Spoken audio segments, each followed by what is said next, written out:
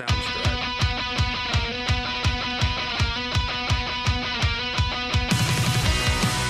What's going on, everybody? This is a new episode of Catfish on Ice. We're going to dive right into it here for episode 171. We just watched the Nashville Predators come out of the All-Star break and have a complete and utter meltdown at a really, really bad time. There's really never a good time to have a meltdown like that, but it definitely looks even worse when you're coming out of an 11-day All-Star break. We've got an awesome guest joining us to open up episode 171, and that is Jason, one of the hosts of the Vegas Fever podcast, covering the Vegas Golden Knights, the team that just completely took the Nashville Predators out to the woodshed. Jason, how are you doing today? Good, Chad. Thank you so much for having us. We appreciate you, and I didn't see that coming, honestly. Well, Jason, can you just go easy on us here because we are hurting. We are hurting today. That one was just a really bad situation. We're going to open up today's episode really talking about how that game unfolded. I will say for the Predators and for their fans, we are kind of used to seeing the Predators lay these duds, and that's kind of why the fans are so frustrated right now. But at first, question I want to get to you, Jason, is for the Vegas Golden Knights, what is the overall sentiment surrounding this team coming out of the All-Star break? Definitely going into this game with the Predators, I'm sure they feel a lot better coming after that game. But even going into that game, are we still thinking Stanley Cup or bust? Because I know that going into the break, the Golden Knights were having some struggles. They lost, I think, 7 of 8 or somewhere around that.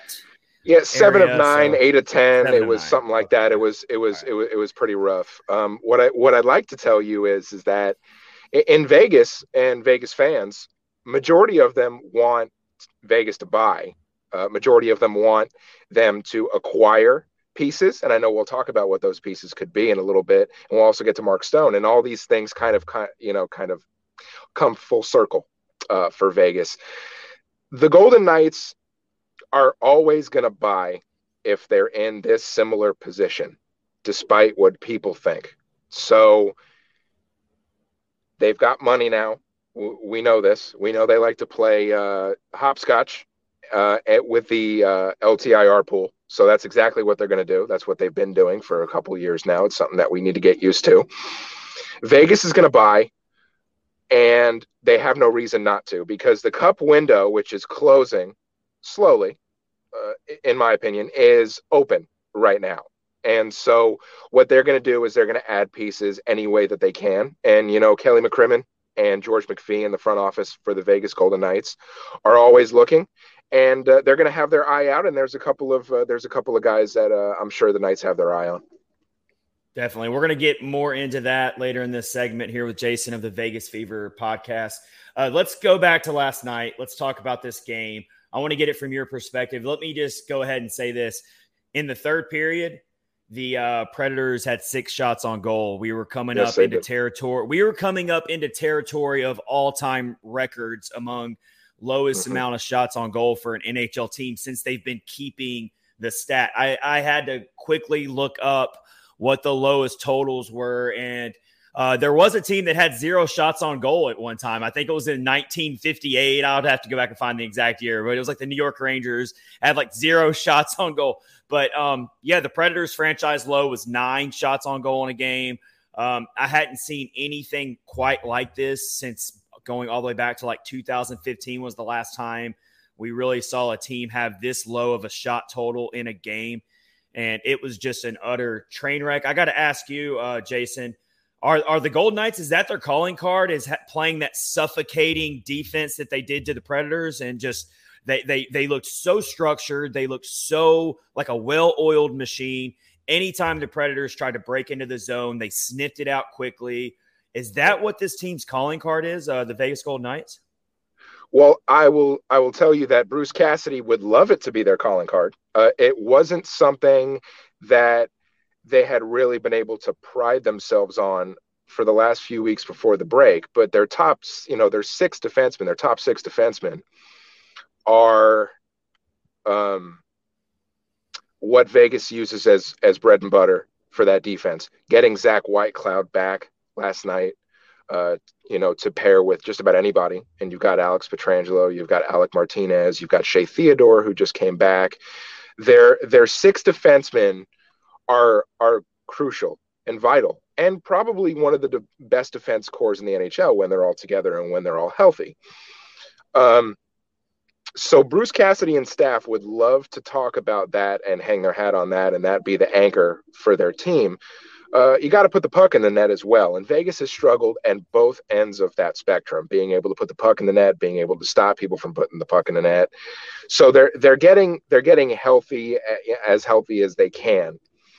To your point, what you mentioned about the shots on goal for Nashville, that was actually a record for Vegas through two periods to hold the team to 6 shots after 2 periods. And the Golden Knight franchise record was 14, set a couple of years ago. They've had a couple of 14, 15, 16 shot games. So every once in a while, you'll get that from a team. Vegas needs to be way better defensively than they had been. Last night was a great start, and I think that everybody, that's a Golden Knights fan and player are looking for that to continue. If you're a team out there that's looking to get your defense on track, just schedule the Nashville Predators. You'll be just fine. Because I mean that unfortunately that was not an outlier. Yes, it was an all-time really bad offensive performance, but I mean, the Predators have been one of the lowest scoring teams in the league all year. Late in that third period, the Predators got a couple, I would call them garbage time shots on goal. And the fans were literally standing and cheering like the team just scored a goal. It was that bad. I mean, they were letting the players hear it, and they deserved it. I mean, even our beloved captain, Roman Josi, gave up. He took ownership after the game, saying, I gave them 2 easy goals. I appreciate the captain coming out there and taking ownership. That's what a leader does. It was not one of his better games ever in his Preds career. It was just an all-time really bad game, and you can't do that really against anyone in this league, but you definitely can't do it against a Golden Knights team fresh out of the All-Star break, looking to get back on track, and that's what we saw. I mean, you're looking in all situations here. Expected goals over 5 for the Golden Knights, Preds with 1.8. High danger chances. Knights had 16, Preds only had 5. So, I mean, it was just all around. And then, you go into the game and you're feeling like the Preds might have a chance here to put some goals on the board because we ended up getting your backup goaltender, Aiden Hill, instead of the all-star Logan Thompson. But you got to test the goaltender. I mean, you got to make him make some saves. It doesn't matter who you're going up against in net if you're not going to put shots on the net. I mean, Aiden Hill has been good enough for the Golden Knights, good enough to leave Laurent Brossoit in Henderson, the AHL affiliate for the Golden Knights, who they signed last year to back up Robin Lehner, who has not been around this year. So Brossoit has still been in Henderson, while Aiden Hill has been backing up Logan Thompson, who both, in my opinion, have been above average majority of the year. Good enough to keep the Golden Knights on top or near the top of the Pacific. Good enough to get them into a playoff position, depending on what else happens up and down the roster, will kind of determine what happens with that. But the goaltending for the Knights has been really good. And coming off of a break, I expected that it would have been good. I didn't expect Aiden Hill gave up one early, and then he was good the rest of the game. So for the Knights, that is a positive moving forward. For sure. Being joined by Jason of Vegas Fever Podcast at Vegas Fever Pod is where you can follow them on Twitter for so much great content. Need to be following them. This is episode 171 presented by Raycon Wireless Earbuds, promo code THPN, and DraftKings, also promo code THPN. So go get offers with our promo code there. Let's get to Mark Stone. Let's talk about him, Jason, because it's really big news. Mark Stone's one of my favorite players to watch in the league, just from afar, from a fan on the outside, just a fan of the game. I love watching him. I think he's just a great leader, and I love watching him play. Really tough news here as I saw that he had back surgery on January 31st. The team has kind of struggled without him. How bad of a dent does the Mark Stone injury put on the Golden Knights trying to win the Pacific Division. Obviously, the playoff race is very, very tight right now. Right. Where do you see the impact, the ripple effect there with Mark Stone being out? It's a big impact for the Golden Knights. He's their captain. He makes so many plays, not only offensively, but defensively. One of the best defensive offensemen in the league. One of my favorite players, too, from before he was in Vegas, from his time at Ottawa. It's a big loss, but what made it a big loss last year was the over 500-man games that Vegas lost, in addition to Mark Stone. So if you have Stone only missing and nobody else, and you add somebody, which I'm sure we'll get to, if you add someone, it lessens the blow, but that's still your captain. It's rough. It's not ideal. I think for Knights fans and the organization, their best hope is that they can get him back for the playoffs and they can add him with no hurt to their cap, because when the playoffs start, it doesn't matter. You can add who you want and not worry about the financials, which is great. So Stone being out for the year sucks. There's no other way to put it. If they add a piece to play on a line with Eichel, and I have someone in mind, because Eichel he's not the star of a line. He might not even be the star of a team, but when you accompany a piece with him, it makes it very, very interesting. And Mark Stone was that piece. And you don't have that. So it's not ideal, but there is a path for the Knights to get to the playoffs. And it may be coming up here very shortly at the deadline. I think, Jason, I'm looking at, other than maybe the Boston Bruins, the Golden Knights are the top team I'm going to be looking at in how they approach the trade deadline, especially with Mark Stone being out. I know they're going to go out there and get themselves a really good player, and they're in that position. I'm looking at the division race right now in the Pacific. I mean, it is so cluttered. You're talking about fifth place and first place separated by 6 points. Calgary, Vegas leapfrog to first place in the Pacific Division. You got Seattle and LA, two very quality teams, tied at 63 points, 1 point behind Vegas. So I truly feel Vegas will definitely make the playoffs even without Mark Stone. But it is a little too close for comfort here. You can't have one of these 5-6 game losing streaks, or you can quickly find yourself in that wild card bubble. And I know Vegas doesn't want any part of that, because they are a playoff caliber team.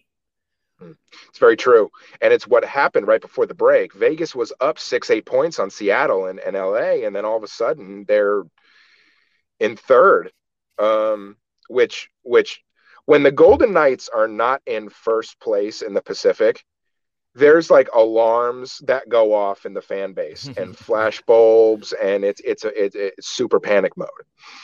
You could see it when you look on Twitter, and I know that Twitter is not the end all be all, but I mean there's a lot that people have to say, and you got to listen to the fan base, and you got to kind of see what people are saying. Some of it's trash, of course, but when Vegas is not tops in the Pacific because of what we're all used to out here, it's troubling.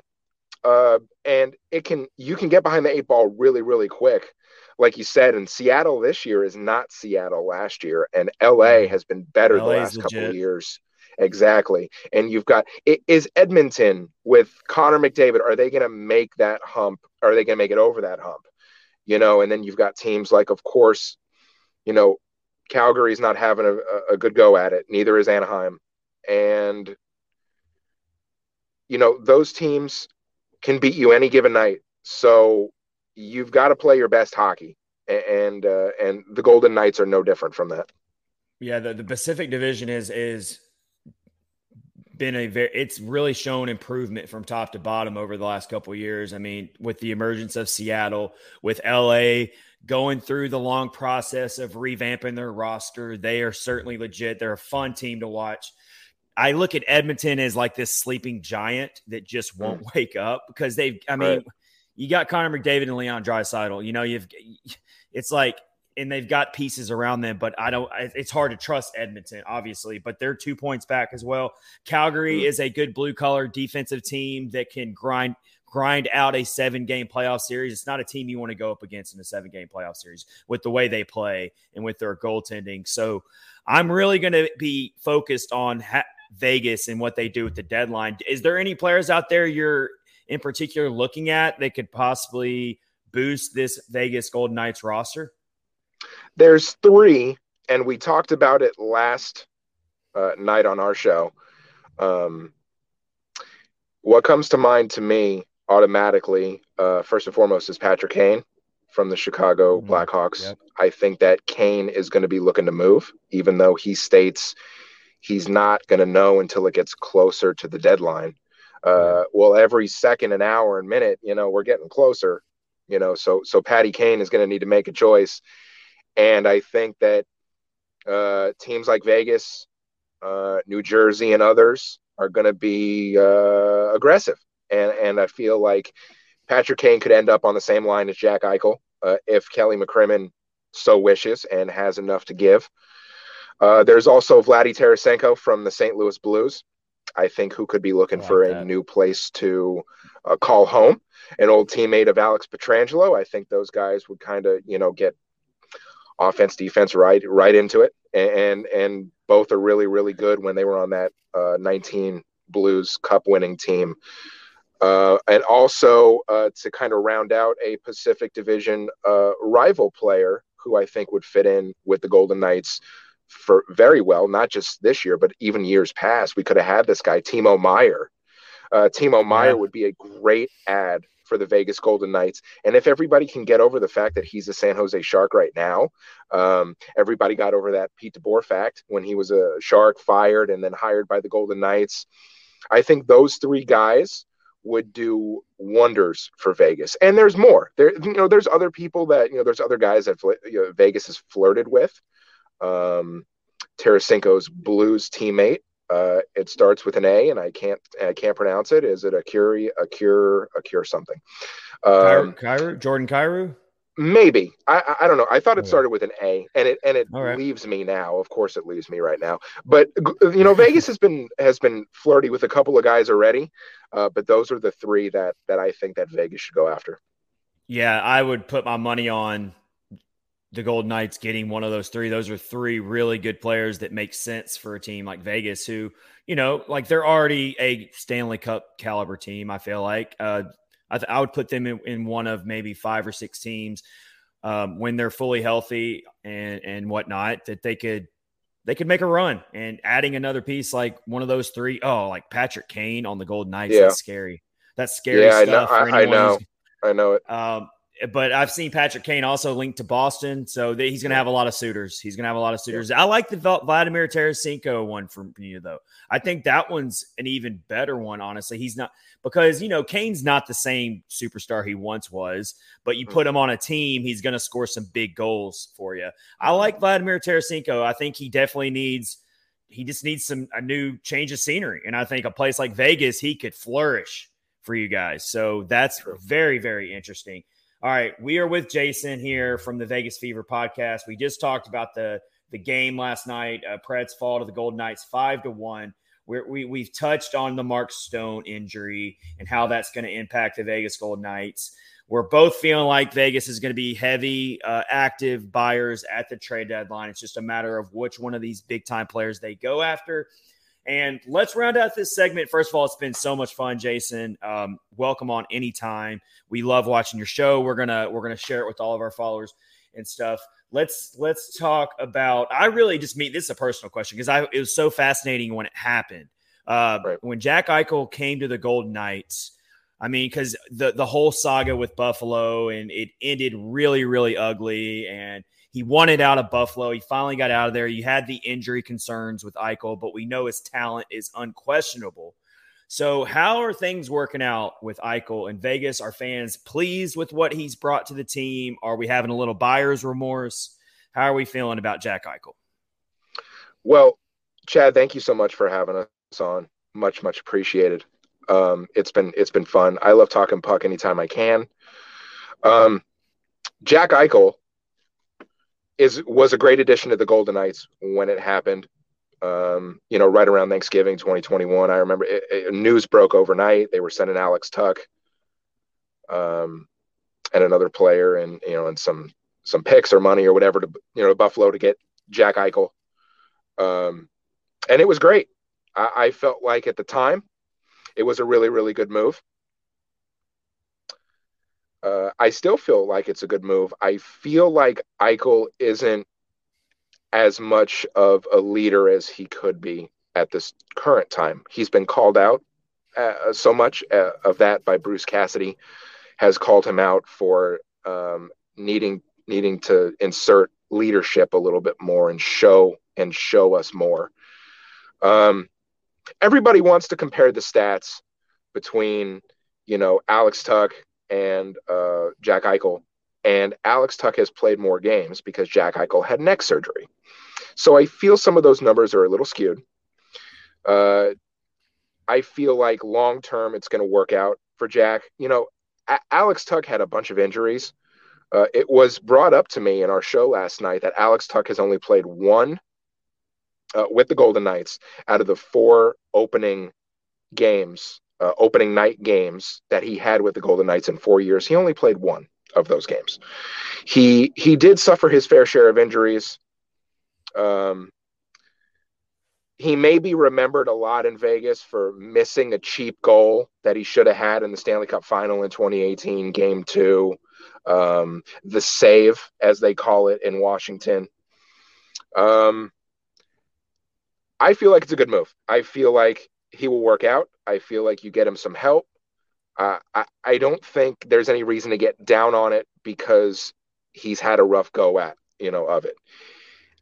In my opinion, he had a raw deal in Buffalo. Let's be quite honest about Buffalo and their organization from when Jack Eichel was drafted until the time he was traded. Yes, he did ask for a trade a couple of years or so before he was actually traded, but let's think about why that was.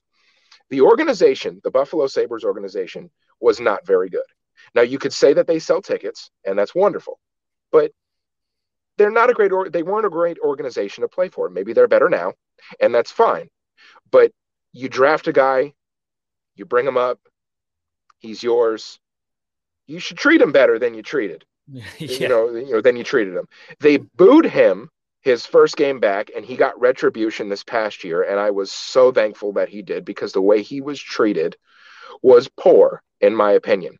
I am not a Buffalo Sabres fan. I am not from Buffalo. I don't know anything about Buffalo, but you know what I mean? You don't treat a guy like that, in my opinion. And I'm glad he was able to have a hat trick game and kind of shove it back in their faces. I'm not going to pull punches. I was very happy about that. I was screaming in my living room. And I feel like it'll all work out for Vegas, either, when Mark Stone comes back or adding a piece. Yeah, I mean, I was a big fan of Jack Eichel getting out of Buffalo as well. I thought I'm right there with you. I felt the same exact way. I thought he was being mistreated. I thought he had every right to want to get out of there, and I thought it was kind of a risk for anybody to take a flyer on him. And so when I saw Vegas went and got him, I was like, that's a high risk, high reward proposition here, but I'm with you. I think you got to show a little patience here. Let these things play out. Eichel's still a very relatively young player in this league, and he's still got all the talent in the world to, be a superstar. So I think it's going to work out for you guys as well. Jason, this has been a lot of fun, man. Thank you for getting episode 171 off to such a great start here on Catfish on Ice. We really appreciate it. We can talk hockey with you anytime. And I would say, well, hey, maybe if the Predators get a wild card spot and have to play Vegas in the first round, we'll meet up. But I don't know if the Predators are going to make the party. So they got a chance. There's plenty of hockey left. That's the thing about it. I think they're 6 points back now because it was 4. So I mean, there's plenty of hockey left. You've got a good month, 6 weeks, basically until the play, or maybe a little bit, give or take a little bit more than that. You've got time. It is is a grind. it is a grind. I know it's cliche, but it's a marathon. It's not a sprint, especially in hockey. You go through these pockets of really bad games. You go through these pockets where you have really good games. I think the most important thing is for both of our teams, even though obviously the Golden Knights are in a much better position right now, you got to avoid those long losing streaks. You got to turn the page fast. So if you're the Predators coming out of this game, you got to turn the page fast. You got to obviously correct the issues you had in this game, but you got to turn the page fast. You got to think ahead here and not let that game compound to any more games. If you're Vegas coming out of this game, bottle up what you did, take it into the next game. I think you guys got Minnesota coming up in your next matchup.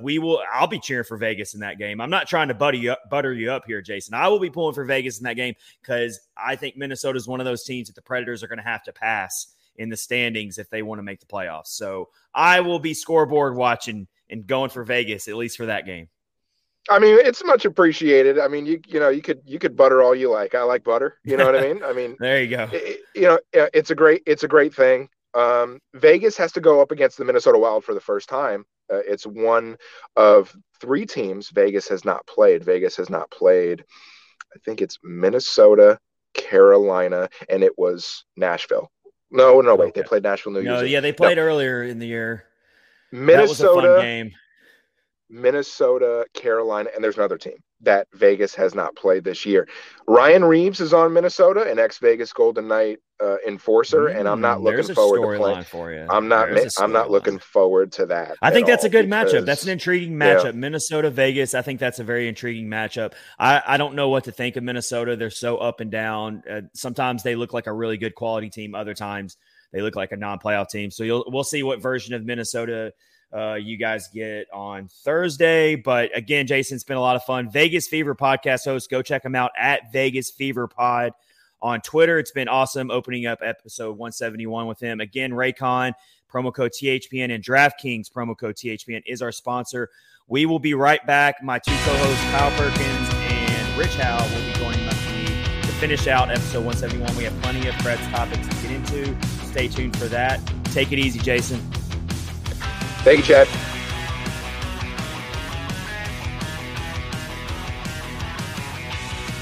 And welcome back. It's episode 171 of Catfish on Ice. Just had a really awesome interview with Jason from the Vegas Fever podcast.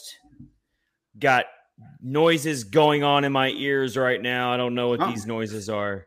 You went live and I got the notification. So if you sign up on YouTube, there you go. Subscribe, you'll get dings just like that. Get dings when we go live, just like Dingers. that. I was being reminded. All right. We had Vegas Fever Podcast join you to open episode 171 of Catfish on Ice. This is Chad Minton with Rich Howe and Kyle Perkins giving you this live portion on Twitter right now and on our YouTube channel. Yeah, go hit subscribe right now. We would really appreciate it. Comment on the live stream. We have a lot of fun on these podcasts. We've got a lot to get into. First of all, thank you to Jason from the Vegas Fever podcast for joining us to open this episode. Talked about last night's game, guys. Wow. Where do we even begin on that one? Woof. That's all you can say is ugh. Woof? Man. Is that how we're starting it? Yeah, oof. Well, not wolf. Oof. Like ugh. Ugh. It's the first game I've ever turned off and watched something else. I watched. Guys, it was bad. I watched the first period, and I didn't watch the rest, but that was because we were watching something as a family. But I kept up with it enough, and I could tell what was going on. And the first period was bad enough. So, you know what? If you were Rich, first of all, I don't blame me for changing it after the first period, but it didn't do it justice. If you were actually watching the game, it made it so much worse because I'm sure. I mean, it felt like a junior varsity rec league team that just met before the game. Like I felt like the Predators met up outside of the local YMCA. I don't know if YMCAs have ice rinks, but you know what I'm trying to get at here. They met up outside the building. They said, "Hey guys, we'll play a little pickup." Let's get a pickup game going tonight. Like shirts and skins.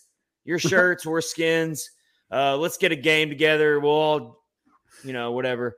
And I felt like the Vegas Golden Knights have been playing together for years, and the Predators had just met each other prior to the puck drop. There was no chemistry. There was no structure from the Predators' part. It was so ugly. Oh, yeah. Mike Twitter, worst game, but we knew it. Preds are terrible after multiple days off. He's right. Track record. Yeah, we know that. Everybody knows that. Max Greenberg, haven't seen him in a while. Been to a lot of bad games, a lot of blowouts. I don't think I've ever been to a game that was as dull as that one. It is pretty bad. Yeah, it was really bad. And what really, these games are going to happen throughout the course of an 82-game season. I think what makes this really, really stick out and makes it look really bad right now is that you're coming off an 11-day break. You should be rested. Yeah, you're coming out of a break like that. There's no excuses. The team was preaching how hungry they were to get back to the ice and all these things, and you lay a dud like that. It's not like you went toe-to-toe with them and you still lost and you put out a good effort. This was probably one of the worst losses they've had all season. It ranks up there. We can go back and look at their schedule. There's a few games to choose from. They've had some bad losses this year, but I would have to rank it up there as one of the worst. So we're going to get into that a little bit more. We're going to look back. Everyone is hating on David Poile. It's always that way. It's every hour is hate on David Poile hour. But we are going to look back at his best and worst moves of his tenure. I've got a few of his good ones. We're going to look at his draft picks. We're going to look at some of his trades he's made over the off seasons. We're going to look at it. Free agency, whatnot. I've got some moves, both good and bad, and some that are still up in the air. We can make our decisions later on that. We are going to catch up on where are they now. Former Predators who were on this team last year, even a player that was on this team this year. Oh, gonna stir the pot with that. That's gonna rub salt in the wound. Oh yeah, that's for all these Predators fans that are struggling. Still a topic. That's still a topic. Yeah, but we're gonna do that. We're gonna catch up on how these players are doing, and then we got some NHL quick hitters to hit on. A questionable hit that's under fire right now. The Golden Boy Cal McCarr gets hit. Quick hitter. Everyone's up in arms right now. All-Star Weekend takeaways, guys. My first word is cringe. Can the NHL figure out a way to market their sport any worse? It was like nails on a chalkboard, man. I enjoyed it. They were trying. We'll hit on it to close out the episode.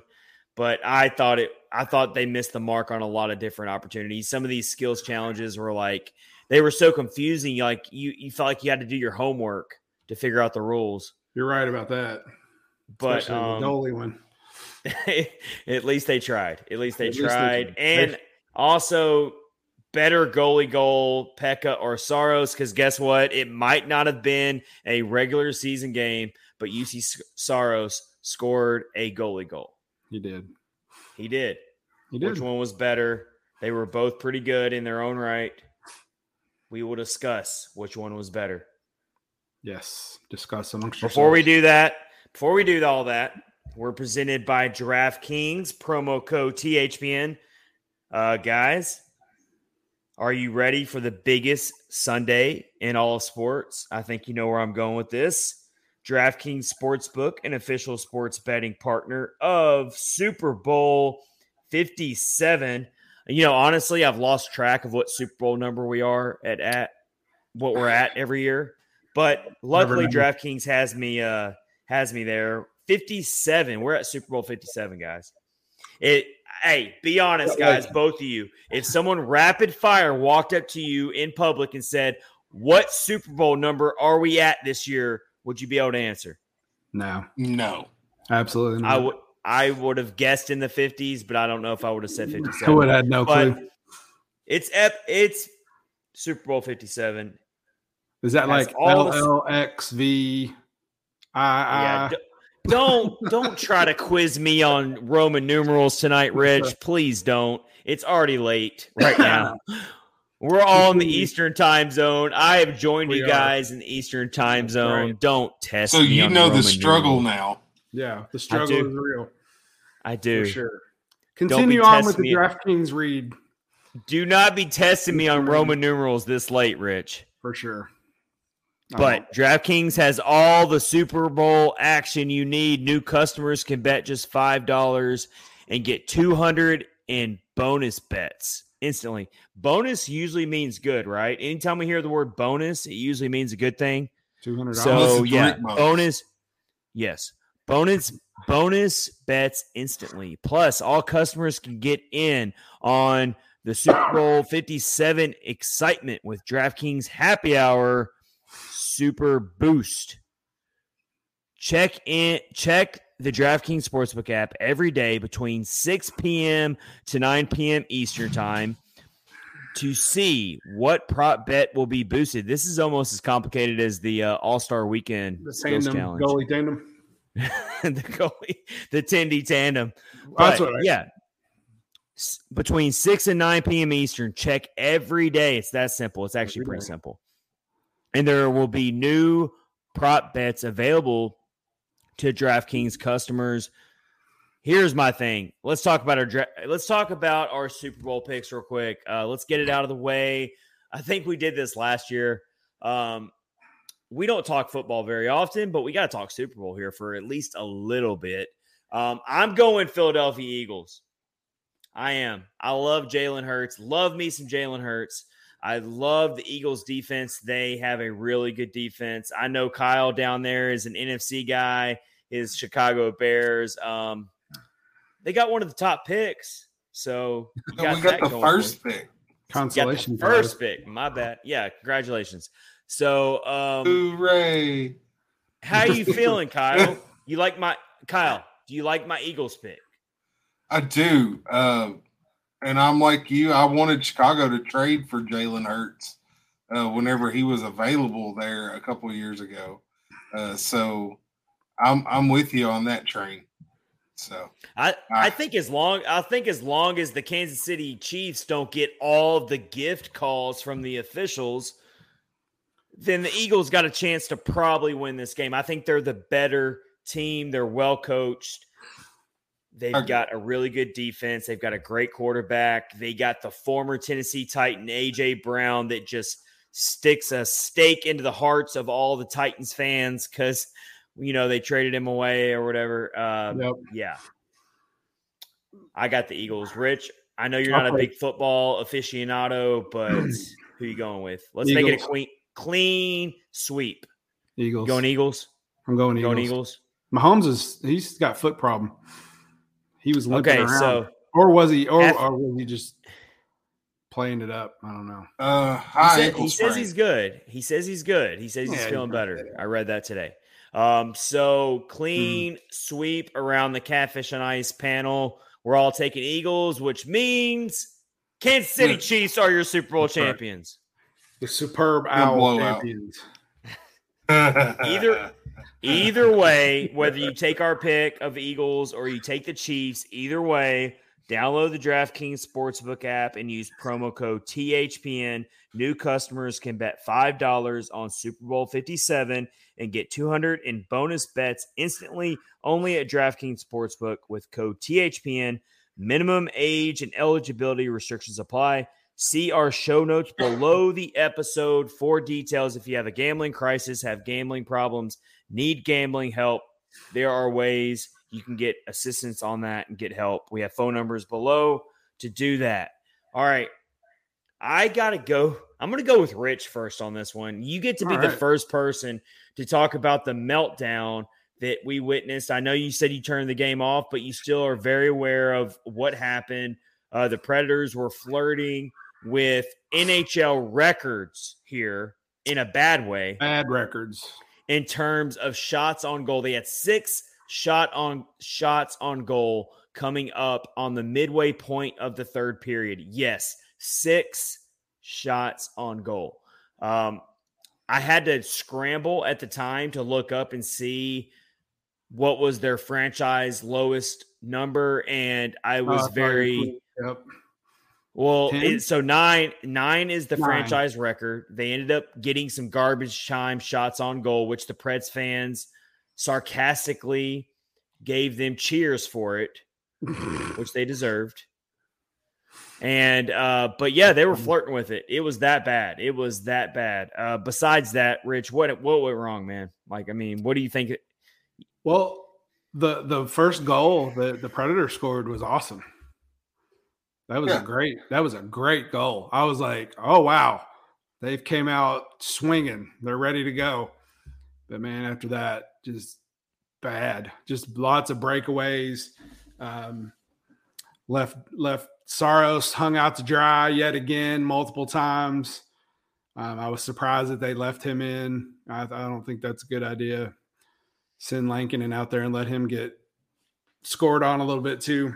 But yeah, just overall, just bad defensive breakdowns leading to scoring chances for Vegas. I don't have a good feeling about the rest of this little time up until the trade deadline. So we can talk about that a little bit as well. But we can touch on that for sure.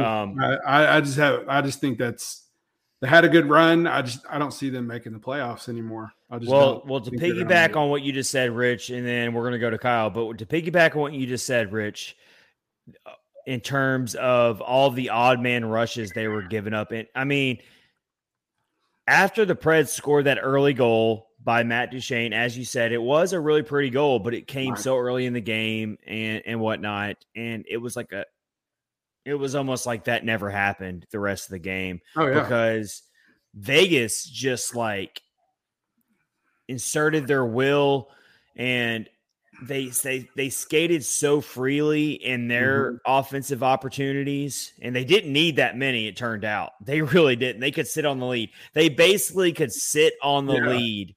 And midway through the second period, I think I tweeted out saying Vegas can just sit on this lead. Like, absolutely. They don't have to take any chances. They don't have to do anything. Just force the Predators to do something. And they couldn't. The Predators just skated into a brick wall every time. You need playmakers to make plays, and no one showed up last night. Nobody. Even the captain, Roman Josi, had to own up to it and say, credit Alex Doherty, who first tweeted it out from A to Z Sports. Roman Josi took ownership for 2 goals. He said, I gave them 2 easy goals. Yeah. And he did. He did, absolutely. For sure. That one. So Kyle, I saw the one where he fell down, and then that caused the odd man rush. Yeah. And they scored on that one. I didn't see the other one, but just bad. Kyle, other than that, man, like where do you see this team going from here? Like, turn the page quickly, you hope. You got another 3 days off, and then you play Philly, which, obviously is a down and out team who's probably sellers at the deadline. They're not going anywhere. Trap. So maybe you can pick up a couple cheap points, come in pissed off. Or it's a trap. What are you thinking, Kyle? If they're going to play like that, I'm really concerned about playing anybody. Yeah, that's a good point. Like, one thing that really concerned me was when Juice got ran over and nobody really did anything. Oh, that was concerning. I really didn't like that. You saw Arsenin early in the game took offense to somebody running into Juice and went after the guy. But other than that, it was kind of free reign on him the rest of the game. They're looking like some really – well, they look worse than the Winter Classic Preds. Oh, wow. I agree with that. Yeah, it was one of those situations. You're looking at some of these underlying numbers here. Expected goals for Vegas, had 4.55 to Nashville's 1.95. you're also looking at high danger chances for, according to Natural Stat Trick, was 16-5 in favor of Vegas. I mean, 5 high danger chances in one game. Forget about the shots on goal. I mean, that's another low number. 5 high danger chances. It doesn't matter who you're going up against in net. They're all NHL quality goaltenders, even backups. And Aiden Hill's been decent for them as a backup for Vegas, but you're not testing the goaltender at all. Like, you got no chance. Yeah. They're honestly lucky that they didn't get shut out and they got 1 goal, to be quite honest. So if Duchesne hadn't have pretty much took that on his own shoulders, they wouldn't have got that one. Exactly. Yeah. So, I mean, really bad game here. Here's my thing. So they go into Philly and on Saturday. It's a day game. It's like one of those weird matinee games that don't happen very often. They don't do all those. You say it's a trap game. I actually think they'll probably win that game. I'll go on record and say it right now. I could see them going into that game, toying with our emotions, playing pretty well. They're probably going to come out of this game really having to look each other in the mirror and think about, oh, wow, like we really stuck up the joint. Like Bridgestone Arena was literally cheering sarcastically about a shot on goal in the third period because we sucked that bad, So I do think that they're going to come out guns blazing, and hopefully that should mean that they beat a team like the Flyers who are dead in the water. They're not going anywhere. But what does that mean in the grand scheme of things? This is why no one is buying stock in the Predators doing anything in the playoffs, even if they make it there, is because of games like this. So, you go and beat the Flyers on Saturday. Congratulations. Get a pat on the back. It's not going to change my emotions one way or the other. I do think they'll beat the Flyers. I could be wrong. You can call me out on it after the game happens. I think they'll beat the Flyers most likely, and they'll hang around this playoff bubble like they do every year. But when you see games like this against quality teams like the Golden Knights, a team that you could very possibly face in the first round if you do make it. For sure. That's why no one has confidence in this team if they make the playoffs. It's because of games like that. Here's the thing. They had their team meeting, and that was supposed to be their, let's look in the mirror and figure this out and everybody step up. And they did well. They did well for those games. But you can't come back. You can't come back after playing so well and just play the way they played. I mean, there's just no excuse after they had their team meeting. What else is there to talk about? There's nothing else for them to do or talk about. What do they, if they haven't got it figured out by now, shame on them, because we're over halfway through the season. So yeah, I don't know. It's not going to be. How many wake up calls do you need? Yeah, exactly. How many times this year have we said, "Oh, this will be a wake up call for them"? Yeah, to get their stuff together. How many times do you need a wake up call? Yeah, like in a few weeks, guys you've been playing with for a long time are probably going to be gone. I mean, that's they talk about like being a tight knit group and all this stuff, and this is how you play with your teammates. It's like Matthias Ekholm could be gone in a few weeks. I mean, any of those guys, Mikhail Granlund, you never know. Any of those guys, if they keep doing what they did. Well, if we're talking about that kind of speculation, then it's Dante Fabro most likely. Or him. He's probably the easiest player to move right now because, for all the criticism he gets from a lot of Preds fans, I don't think a lot of it is deserved. I know Kyle's not big on Dante Fabro. He's actually played pretty well lately. He is not nearly the biggest problem on this team. I think he's the easiest player to move right now. That doesn't mean he's the best player necessarily. I'm just saying he's the easiest player to move right now. I don't think Granlund's easy to move as much as you want to move him. We thought it was a good bargain deal at the time, but the guy's got a few years left on his contract here. That's true. Because they re-signed him. And he's for a bargain in terms of AAV, but he's done nothing this season to boost his value to be anything more than a bottom 6 type of player. So who's really going to look for him out in the trade market? Yeah. I was just saying in general, just guys. No, I get you. I get you. I'm just saying, like, they've got some guys they can move. I don't know if Poyle's going to like the offers he gets for some of these players. I think that's the problem. I think if anything, we're probably stuck with what we have unless David Poyles has some player he really, really likes out there that he can invest in. But, you know, of course, we don't really want to see him sell the farm for that because we know this team is more than just 1 or 2 pieces away from competing for a Stanley Cup, most likely. So you're not going to solve all of your issues at one trade deadline, especially with the cap restraints that we have right now in the NHL. This is going to be this trade deadline is not going to be very exciting. You're going to have a couple of big players move.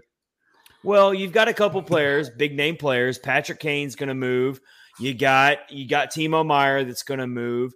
What happens with a few other players, but there's a lot of teams that can't make moves, even if they want to. The cap restraints, they just, with a flat cap, you just can't do it.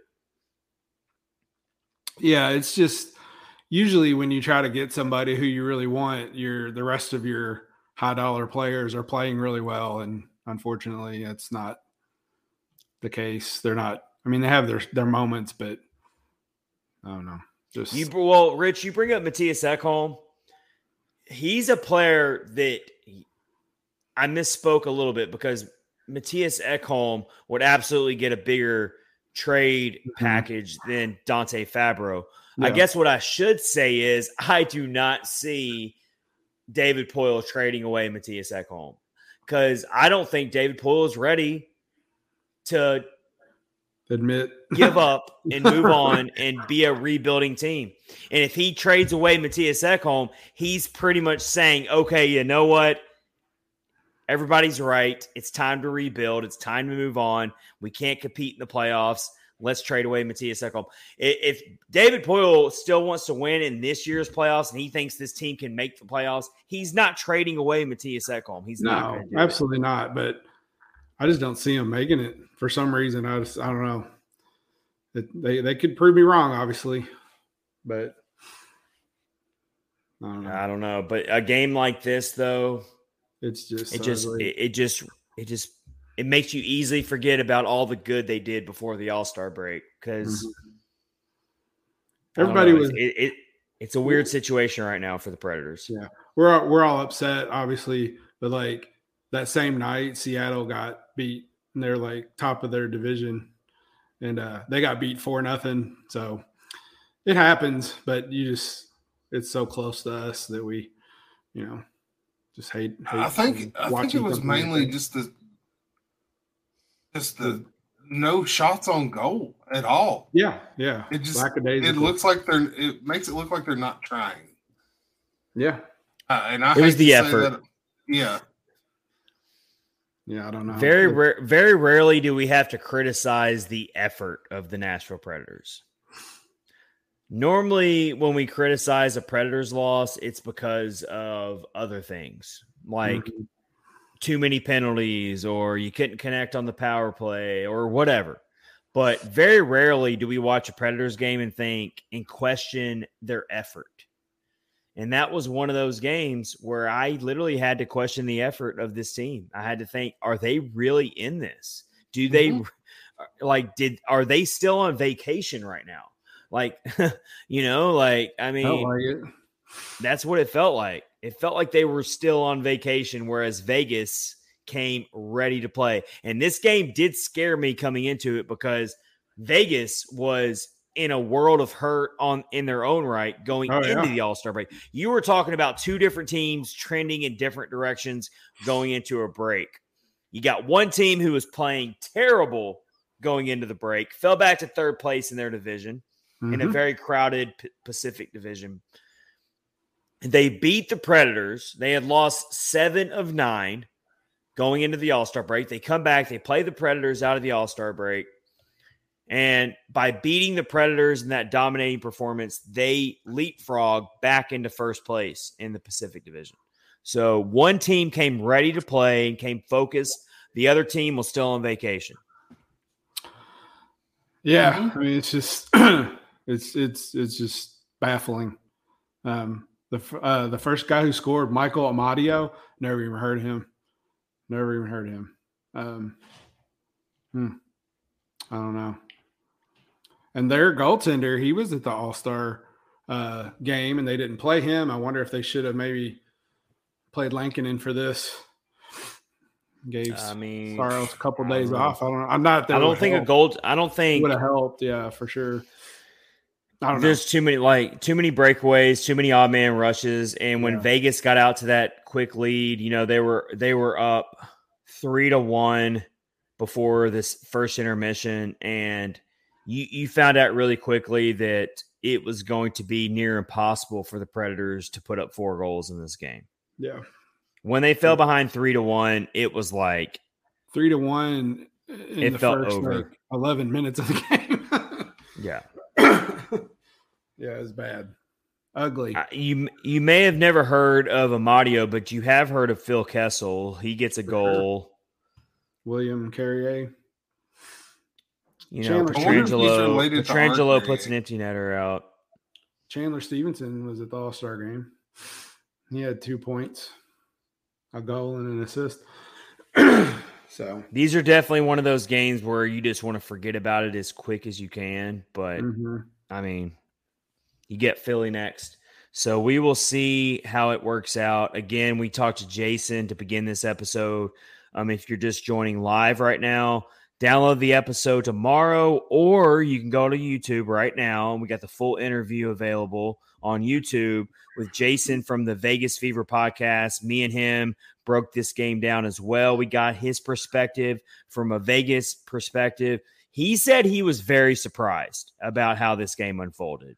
And he had way more respect for the Predators than most Predators fans have for their own team. So take that for what it is.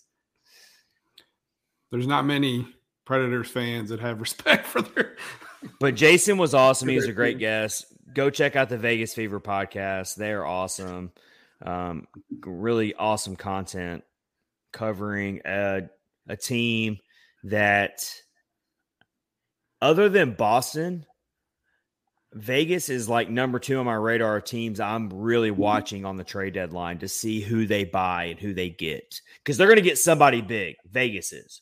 Especially with Mark Stone out for the rest of the season. They can put him on. They can put him on LTIR, and now they have an open roster spot.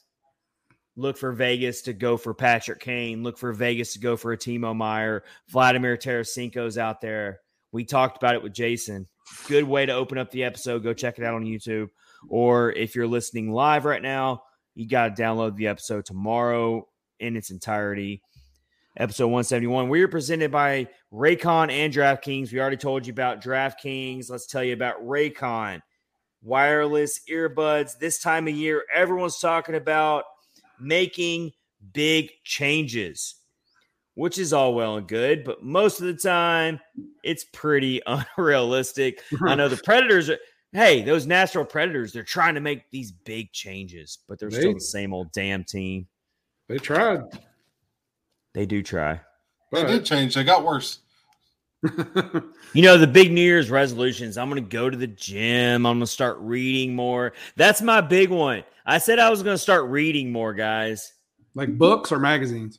No, real books. Like real books? Because I actually do enjoy reading. I do. I enjoy sitting down and reading a good book. My problem is I am such an impatient person that whenever I sit down and start reading a book, I get sidetracked too easily. Like a noise might happen outside the window or something might happen. I get distracted. But we all have New Year's resolutions. You're probably wondering where I'm going with this in terms of Raycon wireless earbuds, right? Bring it around. Land the plane. I've actually found that the smallest changes to your routine can make the biggest impact. In the same way, you don't have to break the bank to make a big deal purchase. Even the smallest things can be a part of a big change if it's something you use every day, like my Raycons. Raycon is premium audio at the perfect price point, so you can build great habits without breaking the bank. So, Raycon in your routine. Raycon, if you're listening to your podcast, if you're listening to your favorite podcast, Catfish on Ice, you're listening to Elliot Friedman, the GOAT, you're listening to 32 Thoughts podcast. We get it. If there's one podcast hockey that you're going to listen to over us, we will give you full permission to listen to Elliot Friedman, the GOAT, in the 32 Thoughts podcast, because I do that. So I can't blame you for doing it if I do it. But whatever podcast you listen to, Raycon is great. If you're going to go on a walk, if you're going to go on a jog, they're water resistant. They have all these great touchless features. And like I said, it's for a great price. Whether you're looking for a pair of everyday earbuds, low latency gaming headphones. I forgot about that. We have a lot of gamers out there. Xbox, online gaming. It's great for that as well. Or a speaker with a battery that will last all night at your next party. Raycon's got you covered. They got the wireless speakers. And yep, Raycon start at half the price of other premium audio brands. So you're getting the great quality for half the price. Sounds good to me. So you don't even have to choose between products. You can get one of each or a pair and a spare and still pay less than you would with some of the other guys. If you have multiple pairs of everyday earbuds, where do you keep them? You keep them safe. You keep them where no one else can get them, right? And you have fun and you do your thing. Even if you know you'll love your Raycons as much as I do, Raycon wants to make sure you feel great about your purchase. They offer buy now, pay later options. Every purchase has an easy and free return guarantee. So I can personally endorse Raycon wireless earbuds. They're amazing. They're great. 3 customizable sound profiles, earbud tap functions, noise isolation, awareness mode, custom gel tips for the perfect, most comfortable in-ear fit, crystal clear, call quality, water and sweat resistance. They got it all. Raycon has it all. So use our promo code THPN to get offers on your Raycon wireless earbuds. All right, guys. Let's move on to David Poyle, one of our favorite people ever. He is a great guy, but gosh, I feel so bad for that guy and all the crap he gets. He's got a hard job, man. Man, yeah. So let's look at his best and worst moves as Predators GM. He's been the only GM, of course, of this franchise ever. Let's start. We want to start with the positive or the negative, guys. You pick. Let's do the negative. End it on. Oh, you want? Get it out of the way. Do it your way, then.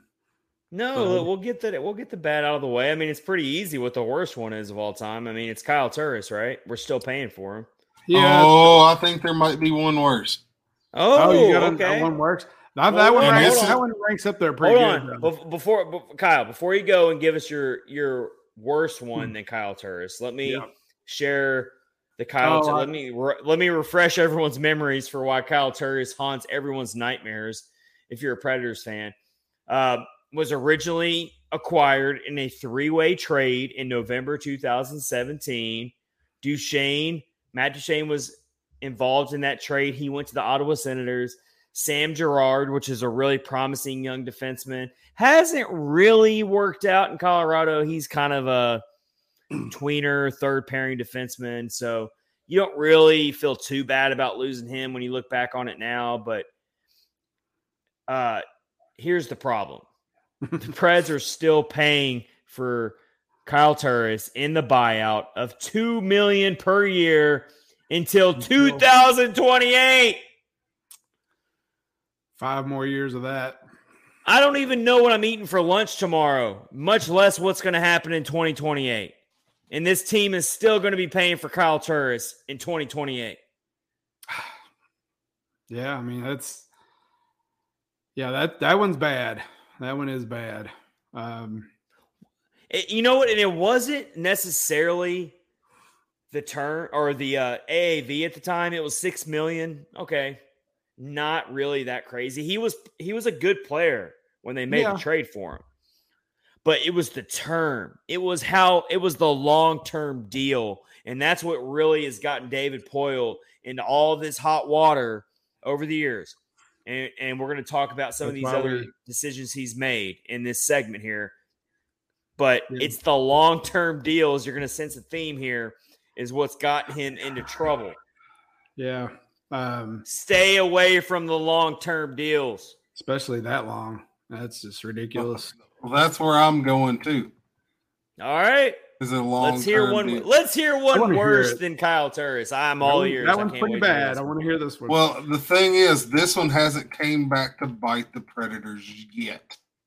Okay. But it is looming over their heads. This scares me. Oh. The Shea Weber offer sheet. That you're right. That is because at the time you really wanted to keep Shea, but you mortgaged so much so far out, and I still think it's in the $4 to $6 million range if he actually retires per year. Like now, yeah. If he retired right now, it's $4 to $6 million per year that Nashville's off the hook for several more years, and that's coming off of your cap.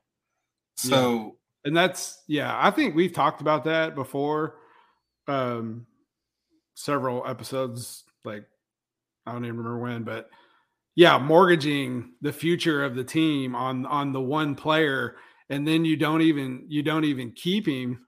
Yeah. And you agree to this insane thing of, if he doesn't play anymore, you're on the hook for however many years paying his salary. And that, you might be right. That might be worse than $2 million a year for Kyle Turris, but just the insane thing to give him that money and then just get rid of him. Makes no sense.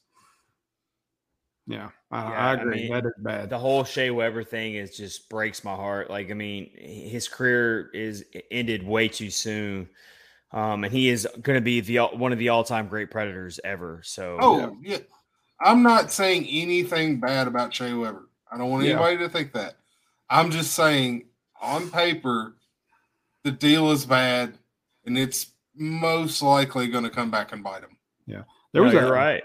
There was a picture on Twitter of him skating somewhere in Vegas. I don't remember who he was with, but he was between Shea Weber and now what we're seeing with Ryan Ellis as well. It's like two great all-time defensemen for the Predators, and they're just like their careers just like fizzled in way too soon for both of them. All right, let's look into another one here. This one is so under the radar. I don't think either one of you guys remember this or see this one coming. It's very under the radar.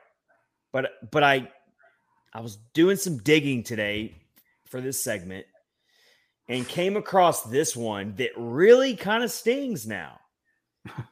How about February? Let's go back to February 2019. One of the few times where the Predators and David Poile made a in-season move or whatever to make the team better. They went out and got themselves one of those blue-collar, hard, roughneck defensemen. We got to get tough. We got to start eating glass, and we got to start getting tough. We got to get tougher for the playoffs. Identity. They traded for Wayne Simmons and dealt Ryan Hartman, who was, he didn't play long here for the Predators, but I remember that year when he was playing for the Preds. A lot of fans were loving them some Ryan Hartman. That dude was a dog. He got in there and scored dirty goals. He played his heart out. He was one of those two-way forwards that just like played the Predator way, but had an offensive swagger to him. And now he plays for Minnesota. And guess what? Hartman put up 65 points, a career high last season for the Minnesota Wild. 65 points. I would love for an extra player on the Predators not named Roman Josi, not named Matt Duchene, and not named Philip Forsberg to score 65 points. Yep. And Wayne Simmons does not. Wayne Simmons played 17 games for Nashville. He really didn't move the needle at all for this team in that trade. He was a rental. Yep. 17 games, and you lose a 65-point player eventually. That's a bad one. I forgot about it, but I came across it today and I was like, Yeah. I've got to add this to this segment. That's it's one of those things we talk about. It's a crapshoot. And Ryan Hartman still plays for Minnesota. Ryan Hartman is still currently on the Wild. Yeah. He's not a big time game-changing type of player, but he's still a player that I would love to have on this team right now if I could have. I was watching him play tonight. They're playing the Stars. He got moved back up to the first line for Minnesota. Ryan Hartman. All right, let's go back to these long-term. Let's go back to these long-term deals that David Poyle gets in trouble with.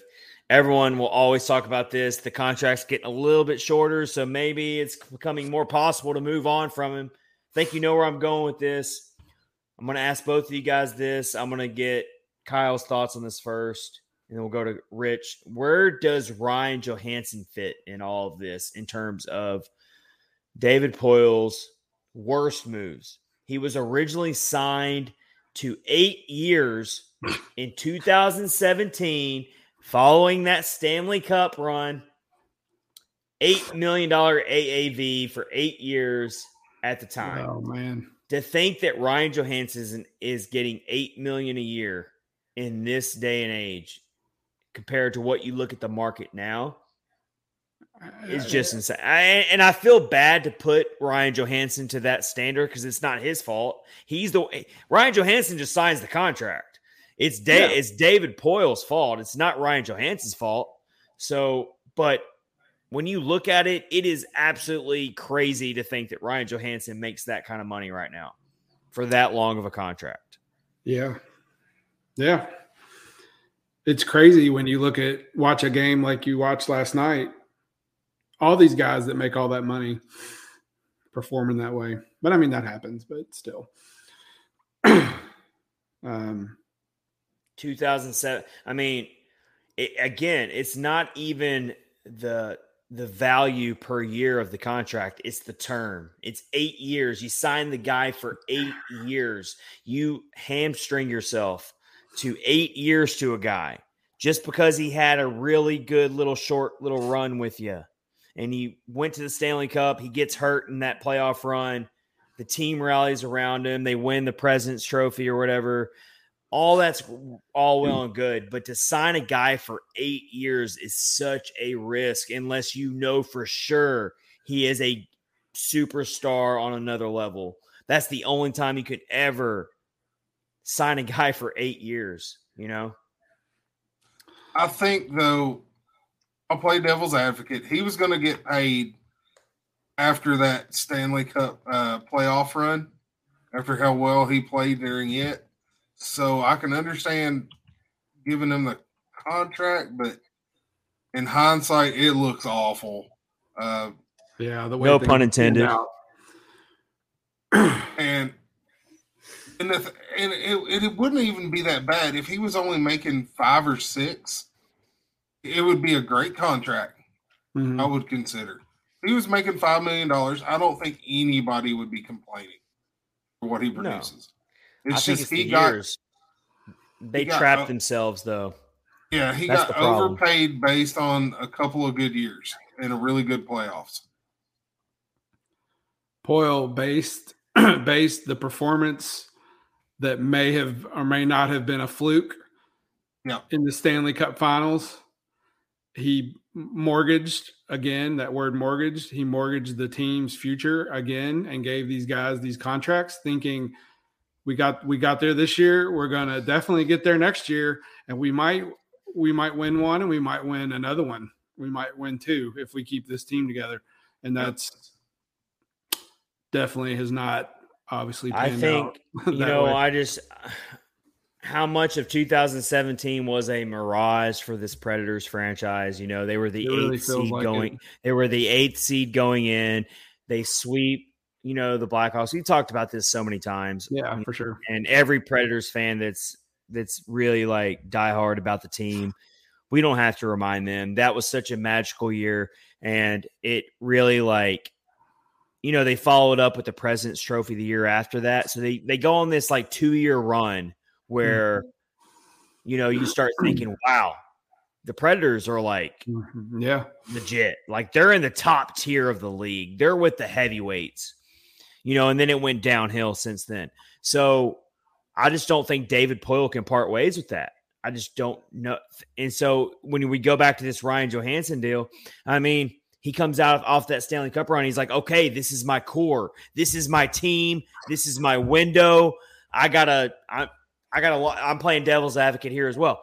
I got to lock up Ryan Johansson. He's my top line center. I'm putting all of my money on this guy.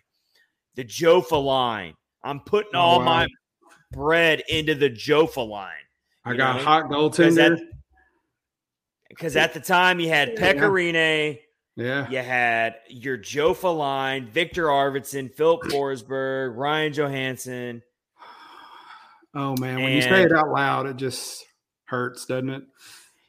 But it's the length of the contract for me. Yes, absolutely. It looks bad when you look back on it. You trapped yourself to an 8-year deal for a guy in Ryan Johansson who had some good years, but he had not acquired superstar level yet. He was not a superstar yet. You only give 8-year deals to guys you are for sure are superstars. And Ryan Johansson was not a superstar. He's a great player. He's a good player. Not taking it away from him. He's a quality player. He is not a superstar. You don't give 8-year deals to anyone unless they're a superstar. Agreed. All right. 100%. I got one more. You guys got any other ones? Because I got one that's current. I think you hit. I think we've hit all. I mean, there's a ton. There's a lot of smaller ones, but here's one more on the bad column, and it's current. It's very fresh, and it's Eeli Tolvanen.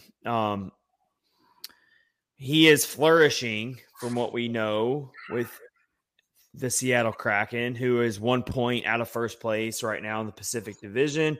It's very likely that Eeli Tolvanen will be playing meaningful hockey in the Stanley Cup playoffs later, while we're all sitting at home watching the Predators not be in the playoffs. So to lose him on waivers, to hear David Poile even fess up and say that he thought that he was going to clear waivers. Yeah. This could go down as one of his worst moves ever, unforgivable mistakes in his history when we actually look back on it a few years from now. It's a touchy subject, and every time Tolvanen scores a goal for Seattle, Predators Facebook just lights it up, man. They just it's scorched earth yet again, just all over. Well, the Twitter outage, we had the Twitter outage earlier. Yeah. And so everyone had to flock to Facebook. Yeah.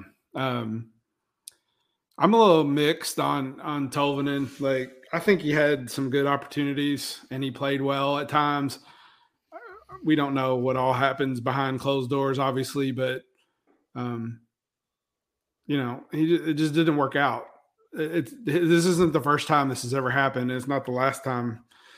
It'll happen again, but it does suck because he is playing well. But if we would have kept him, would he have eventually came around and played that way? I doubt it.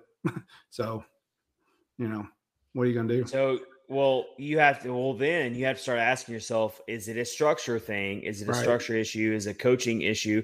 And that's why everyone comes back to John Hines, is because you see these players leave this system and they flourish. Yeah. It's like once they break the chains of this organization, they go somewhere else. Oh, all of a sudden they're a good player. They can score goals. They can be, whatever. I think the same thing. Let's say that they trade Mikael Granlund at the deadline. Mm-hmm. Would it surprise me that much if Mikael Granlund found a new team and suddenly became a goal scorer? It wouldn't shock me at all. It wouldn't. I think it's a structural issue. I think it's a team issue. I don't think it's all on the players.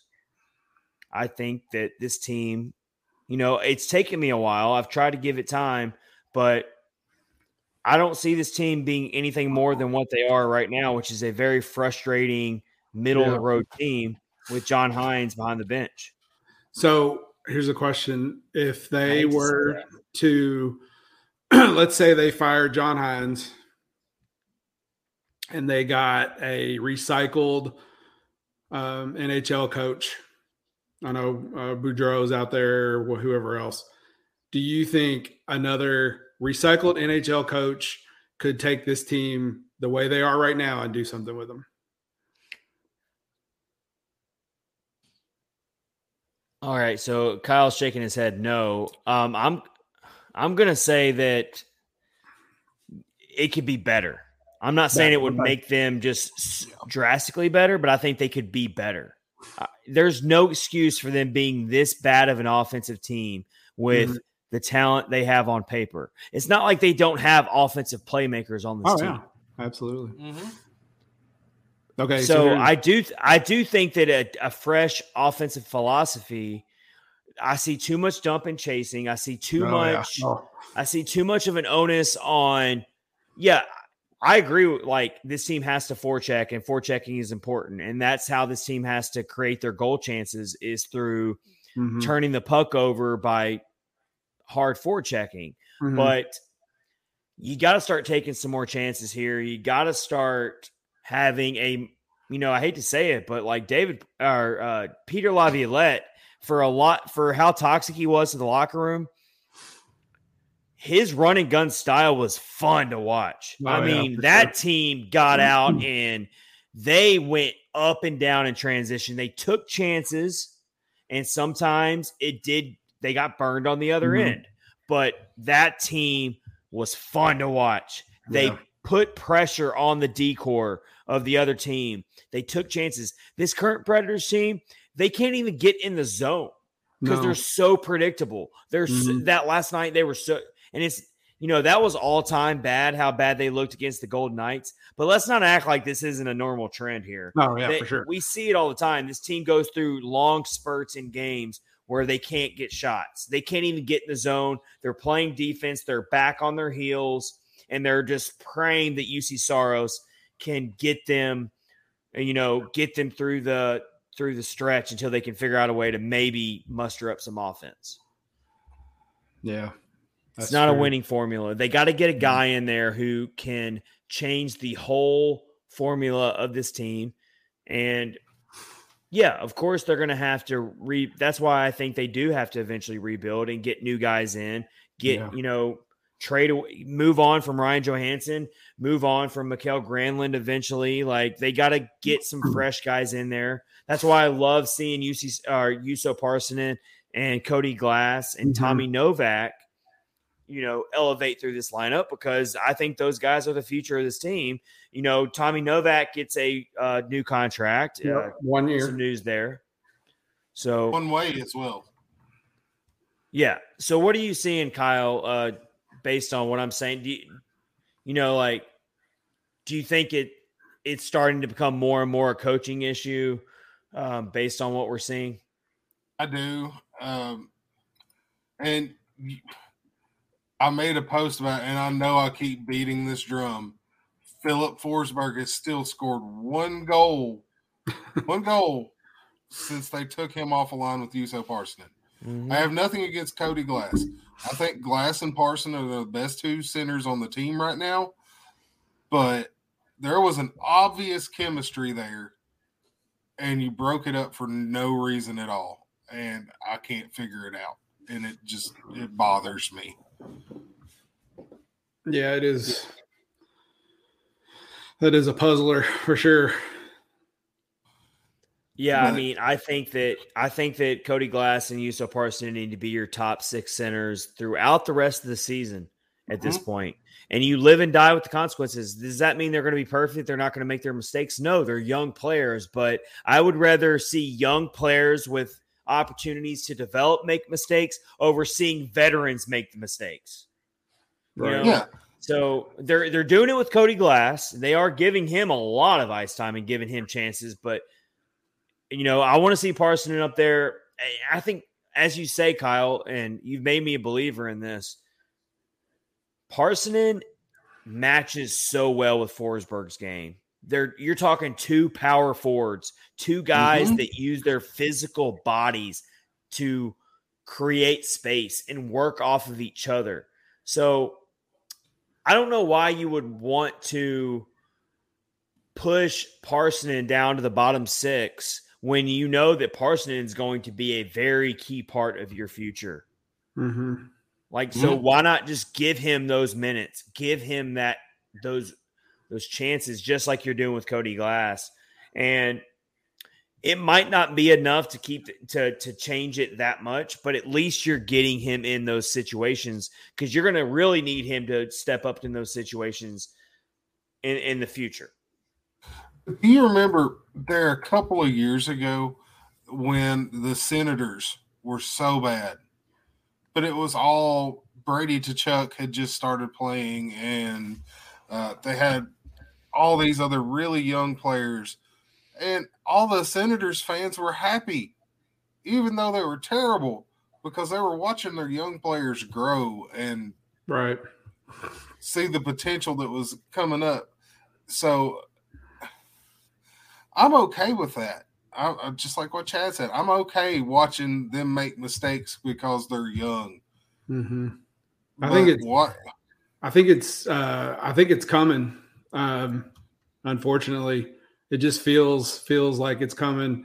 And when you watch younger players, grow and make mistakes, a loss like we saw last night is a little more easier to take than watching Philip Forsberg, Roman Yossi, Matt Duchene, see these guys who are awesome players play like that. It's really a letdown. But if it's your young guys and they're growing and learning, it's a little easier to take for sure. So I think it's coming. I don't know. Well, I think there's maybe 10 games left before the deadline now. So that sounds right. Mm-hmm. There's not a lot of time left for movement to be made here. I mean, that's why we got to see what they do against Philly. They got Philly, Arizona next. So on paper, you would think 2 winnable games, but let me tell you, Arizona is not a slouch. They've beaten plenty of quality teams this year, even though they're way back. Then you get Boston. Then you get Florida. And Florida just beat the brakes off of Tampa a couple days ago in the battle for Florida. So I'm telling you right now, like, the schedule does not offer any time to relax right now if you're the Predators. And so they get Vancouver, they get San Jose, they get Arizona twice. So they got some winnable games coming up before the deadline, which actually scares me even more, because if they win a few of those games and they're right there on the cusp of a playoff spot, then that's going to really entice Poile to add another really bad move to this list of bad moves that we've already talked about. So yeah, this next month here in February is going to be just crazy to watch, to see just which direction the Predators go. They're definitely at a fork in the road for their long-term future. We're not even talking about this season. Poile might make decisions that will change the direction of this franchise for years to come. That's literally what this month means. I'm not even trying to be over dramatic here. What the Predators do in these next few games over the course of this month, leading up to this trade deadline, is going to really impact this franchise for the coming years. Whether they become a rebuilding team, whether they make another really bad long-term signing, or they go for a rental player, we'll have to wait and see. If he goes for a rental player, he needs to be fired, because I know it's enticing or whatever, but like, they're sending scouts. They're sending scouts to a lot of these games. I saw that. History tells us they're not going to make it out of the first round. I mean, it's just not going to happen. Even if you get a rental player, that's not going to fix what's wrong with this team. No, I agree. I think that signing any type of a rental player is will be a horrible mistake by David Poile. For sure. I just don't know if he can resist the urge. No, he. All right, let's look at some of his better moves that he's made, because he's made plenty. He's the winningest GM in NHL history. Let's not take that away from him. Easily his best move. I mean, you can't even question this. His best move of his tenure as GM of the Nashville Predators is when he traded for Philip Forsberg on April 3rd, 2013. He sent away a very good franchise great player, Martin Erat, who was well past his prime, and completely fleeced the Washington Capitals and got themselves Philip Forsberg. How do you top that? I mean, that's something that could be on David Poyle's mantle for the rest of his days, because that's an all-time great steal. That was a good move by David Poyle. And people forget that it was all the way back in 2013 when that trade happened. That might be it.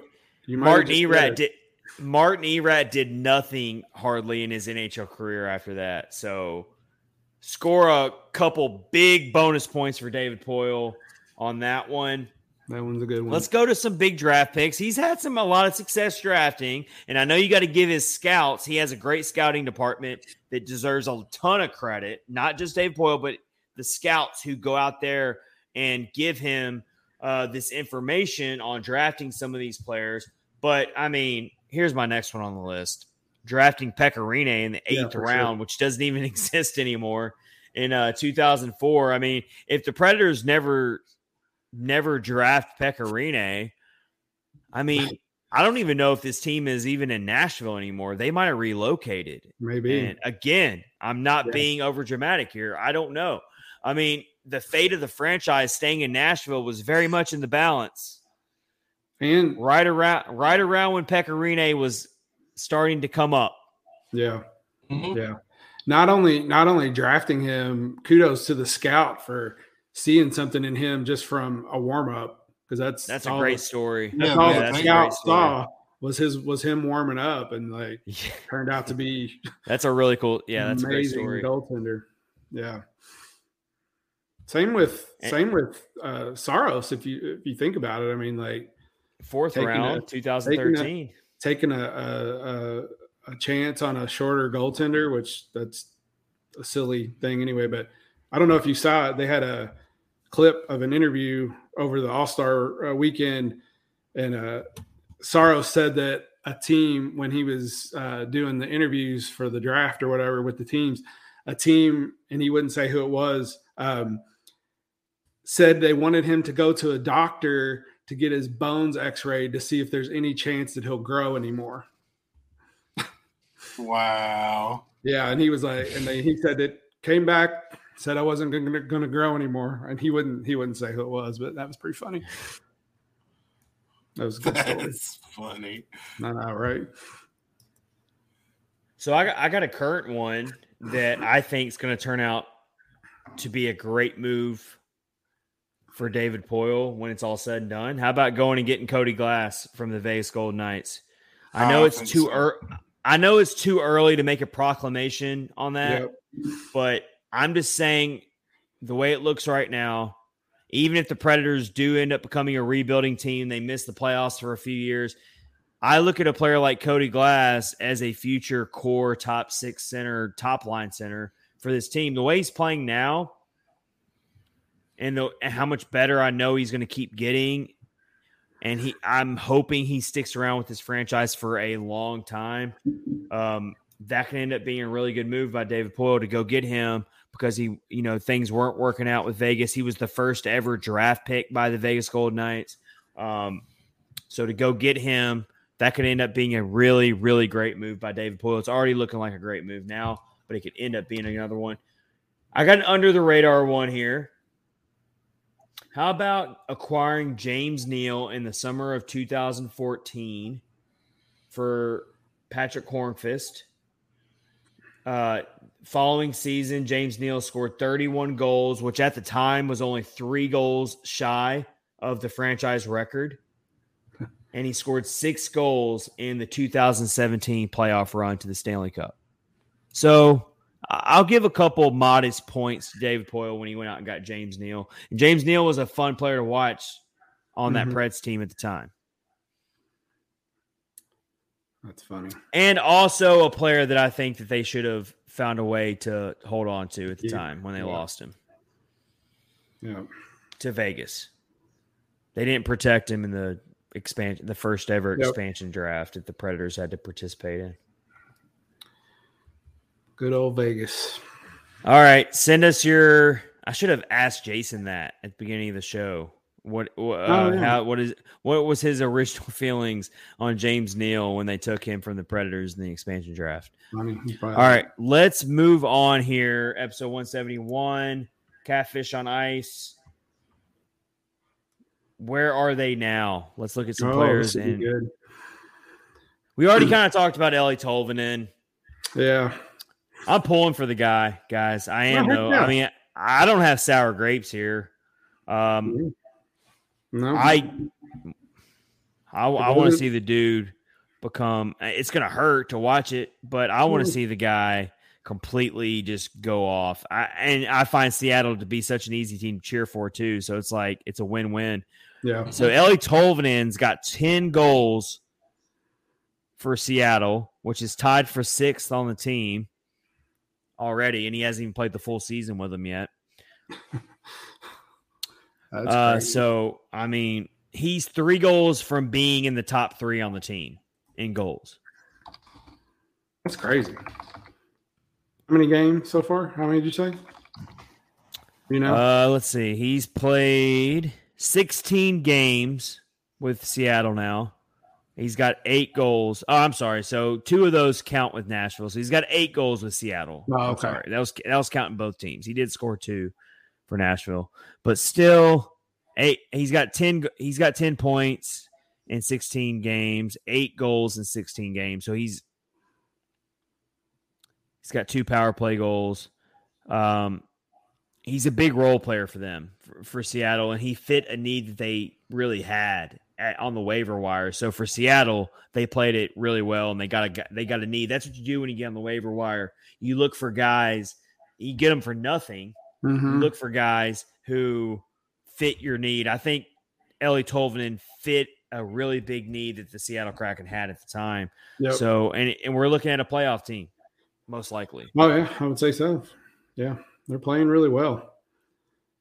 Surprisingly well, actually. What about our boy Nick Cousins, guys? Saw him play the other day for the Florida Panthers. Playing very minimal minutes. I just looked it up. He got a $2.2 million contract with them. I think that was definitely a player I was very, very okay with moving on from this past offseason. I mean, I didn't see any reason to reserve a roster spot for Nick Cousins on this team. As much as I do like his moxie, and I do think that he has that chip on his shoulder and that veteran type of leadership that you need on a team. But I didn't want Nick Cousins taking a roster spot from a younger player like a Yuso Parson or Cody Glass or whatnot. So I saw it completely okay to move on from him. And he plays very minor minutes for Florida right now. So he's got 18 points so far this season. He had his moments with Nashville. There was some moments I really liked him, and then others you're just kind of like. He was an instigator, man. Like he would get in there and cause some tussles or whatnot. And you love players like that. Yep. I can't remember what game it was, but I'll never forget the one game where he was causing a ton of chaos, and he goes to the penalty box and he's just laughing his ass off in the penalty box, like stirring the pot. He was that type of player. Yeah. What about Matt Benning? Kyle or Rich, I know you loved some Matt Benning when he was here. Matt Benning. He's playing for San Jose. He's playing for San Jose now. He did, and he got a surprisingly pretty good sized contract from what I remember with them. I mean, for his role. All right, I'm going to ask Kyle this. Do you think that Jeremy Lauzon has been an upgrade to Matt Benning? Because it's kind of a 1-for-1 swap there. Well, that's a difficult question to answer because they play so differently. Matt Benning took a lot of penalties just like Jeremy Lauzon does. I think Jeremy Lazon brings a tad more of an offensive element to his game than Matt Benning did. He's more physical. So there's that. That's for sure. Matt Benning's got – hey, guys, Matt Benning's got 20 assists this year. I am having to refresh this. Oh, wow. I did not realize that Matt Benning has 20 assists. He signed San Jose Sharks. He signed a 4-year, $5 million contract with San Jose. They locked him up for 4 by 5.